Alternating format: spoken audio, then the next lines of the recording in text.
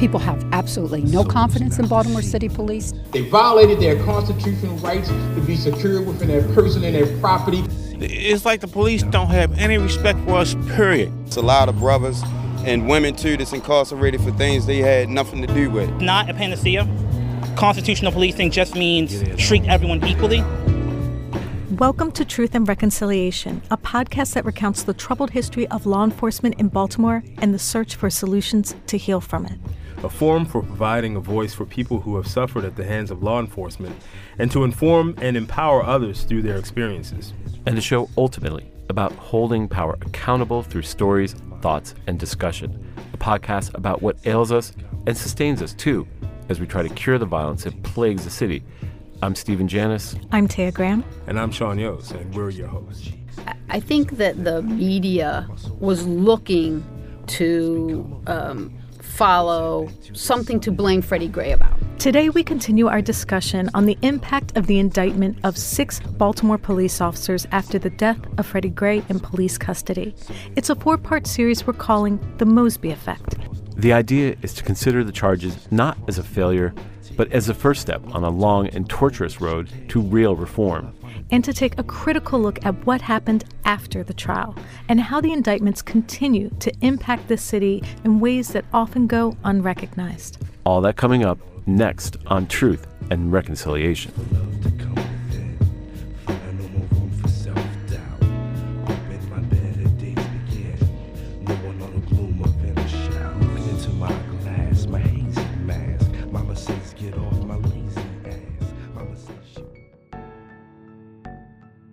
Since the start of my administration, we have been and continue to be wholly committed to creating a fair and equitable justice system for all and holding people accountable for crimes that they commit regardless of age, race, color, sex, creed, socioeconomic status, or in this case, occupation.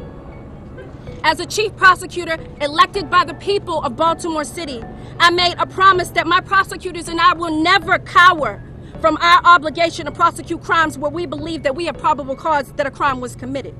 We're sworn to not only uphold the law and hold violent repeat offenders accountable, but we're also sworn to apply justice fairly and equally to everyone. That was Marilyn Mosby shortly after she dropped all charges against 3 remaining officers who had not yet been acquitted for their role in Gray's death. So what was the importance of Marilyn Mosby's speech?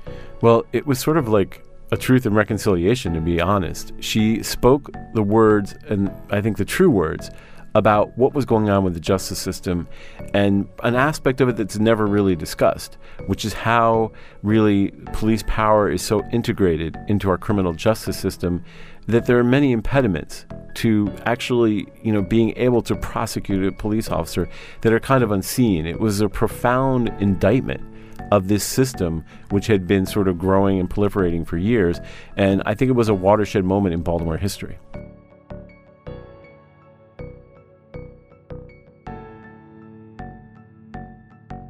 It was a speech that was unprecedented, but also revealing, because Mosby said something that no one, not a single voice in the city, had been willing to say, that the city's criminal justice system was rotten to the core. Her speech was groundbreaking, laying bare for the first time how inherently biased the justice system was. And how throughout the investigation, the police department worked against them. There was a reluctance and an obvious bias that was consistently exemplified not by the entire Baltimore Police Department, but by individuals within the Baltimore Police Department at every stage of the investigation, which became blatantly apparent in the subsequent trials. Although Commissioner Davis was and has been extremely accommodating, there were individual police officers that were witnesses to the case, yet were part of the investigative team. Interrogations that were conducted without asking the most poignant questions. Lead detectives that were completely uncooperative and started a counter-investigation to disprove the state's case by not executing search warrants pertaining to text messages among the police officers involved in the case, creating videos to disprove the state's case without our knowledge, creating notes that were drafted after the case was launched to contradict the medical examiner's conclusion, turning these notes over to defense attorneys months prior to turning them over to the state, and yet doing it in the middle of trial. As you can see, whether investigating, interrogating, testifying, cooperating, or even complying with the state, we've all bore witness to an inherent bias that is a direct result of when police themselves.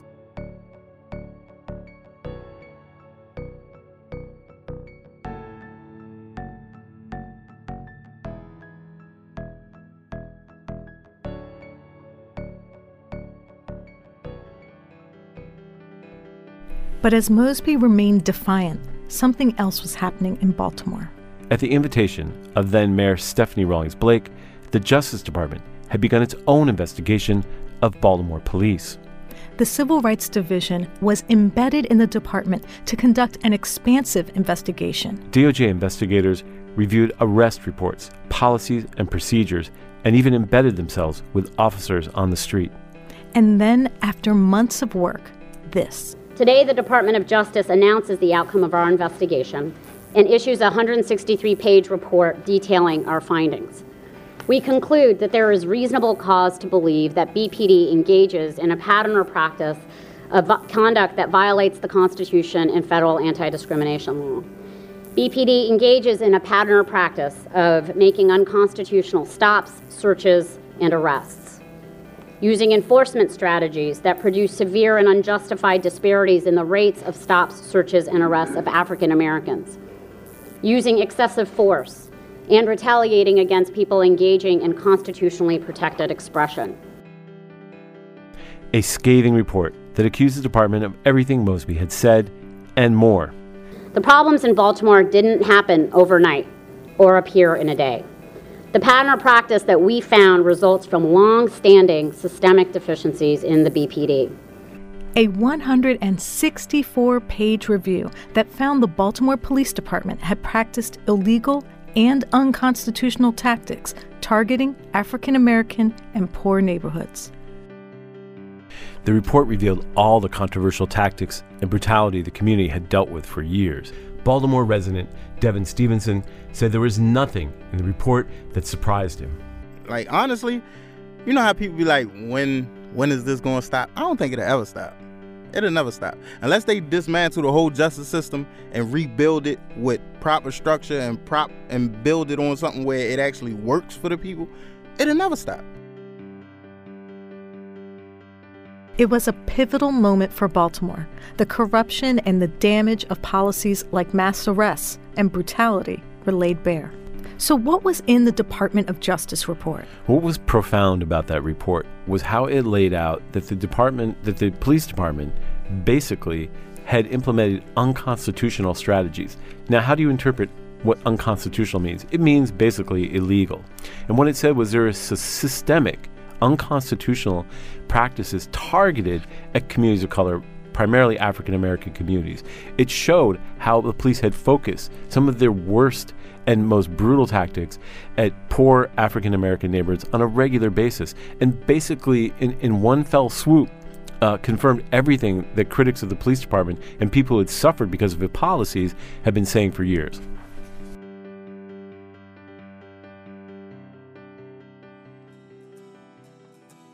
And to a certain extent, it was a moment of reckoning for the department that, until Mosby's indictment, had avoided scrutiny. Deputy State's Attorney Jen Bledsoe, who was the lead prosecutor on the Freddie Gray case, remembers her reaction to the report. A lot of people say, Marilyn Mosby, that this indictment led to all the other things, the Justice Department report, all this talk of reform. Do you think that's true? And if so, how did that work?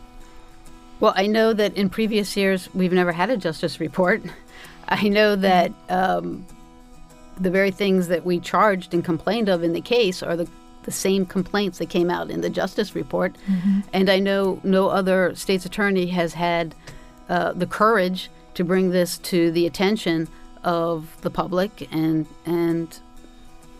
I think that because of the steps we took, this was unveiled, and the Justice Department made their report and confirmed what we had believed was going on. And there were other efforts for reform. In Annapolis, activists lobbied for more civilian control of police. And even though those efforts were unsuccessful, the city soon entered a consent decree with the Department of Justice to institute major reforms. And while some remain skeptical, it is difficult to ignore the fact that all of this occurred after the indictment. So what other kinds of reforms occurred without Mosby? I think a lot of it are things that are unseen. You know, I was talking to David Roca of the ACLU, and he was talking about how the police department had gotten body cameras and how he had looked at a lot of body cam footage from interactions with police after the death of Sean Suiter, and how all the police were unfailingly nice. And he also mentioned how when people get rides now in vans, that, you know, the police officers are very courteous and everyone gets seatbelted. It's these subtle things we don't see, the day-to-day interactions, whereas police would put Freddie Gray in the back of a van shackled just to punish him or for whatever reason we don't know. These things aren't happening now. At least they're not happening in ways that we know about. And, you know, I think just body cameras in themselves, which is something that came after the indictment, was a very important part of giving more transparency to the public. So there have been many those kinds of incremental reforms that have occurred since the indictment happened.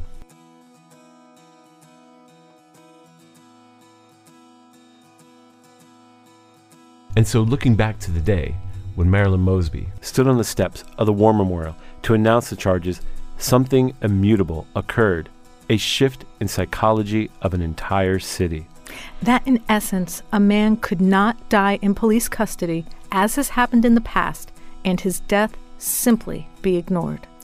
University of Maryland law professor Doug Colbert says the prosecution itself led to change. That alone may be the best feature that came from this prosecution. The public had an opportunity to learn what happened to Freddie Gray. There really was no excuse, in my opinion, to place Mr. Gray in a vulnerable, highly vulnerable position, and to really not take the measures that were called for to protect his safety and his life.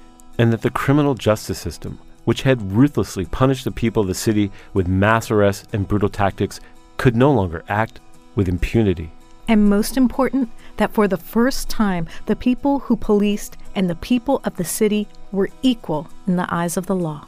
Civil rights attorney Dwight Pettit says the significance of the indictments were profound. She was doing the pragmatic thing as a call for justice and a call for transparency to tell the public this will be thoroughly vetted. It will not be put under the rug. And so I concurred with her. I had supported her for state's attorney, and I supported her at that point in time for what she did. Now, as a person who'd fought this for years and years, how did you feel that day when she announced those indictments? How did you feel as a person who had been in this fight for 40 some odd years? I just felt that finally, through technology, through video, through things that were taking place, that the public was going to actually see that some of us were not crazy and not screaming wolf all the time when no wolf existed, that the public was actually going to see the basis for persons like myself, activists and activist lawyers, for continue to talk about police brutality being the normal and not the exception. But for Bledsoe, what has happened since her effort to hold police accountable does not completely resolve the pain of what happened during the trial. For her, the case was something more. It evoked a deeper sense that something was not right in this city, and that the only hope we have is acknowledging the truth. So I think because there was so many preconceived ideas that were floated out to the media in this case. For instance, Freddie Gray actually hurt his neck because he was running from drug dealers, or he was involved in a car accident scam. I think that the media was looking to follow something to blame Freddie Gray about, as opposed to looking at the facts objectively. Still, there is hope. I think she reminded law enforcement that they have a very important job in terms of their relationship to community. And I think the officers who respect community understood that they have a lot of work to do to mend the harm and the damage that's been done. Miss Mosby was one of the officials who really stood up for the people of the city, the people who generally don't get the voice or the respect that they're entitled. A glimmer of promise that may have all started with one woman's decision to take a stand. What did I do? What did I say? What did I want? Thank you for joining us on our 4-part series, The Mosby Effect. We'd like to thank our guests, University of Maryland law professor Doug Colbert, civil rights attorney Dwight Pettit, Baltimore Sun reporter Luke Broadwater, Baltimore resident Devin Stevenson, and Deputy Baltimore State's Attorney Jan Bledsoe. Truth and Reconciliation is produced by myself, Taya Graham, and Sean Yost for Ace Spectrum Productions. Truth and Reconciliation is engineered by Sienna Greaves, and it's edited by Stephen Janis.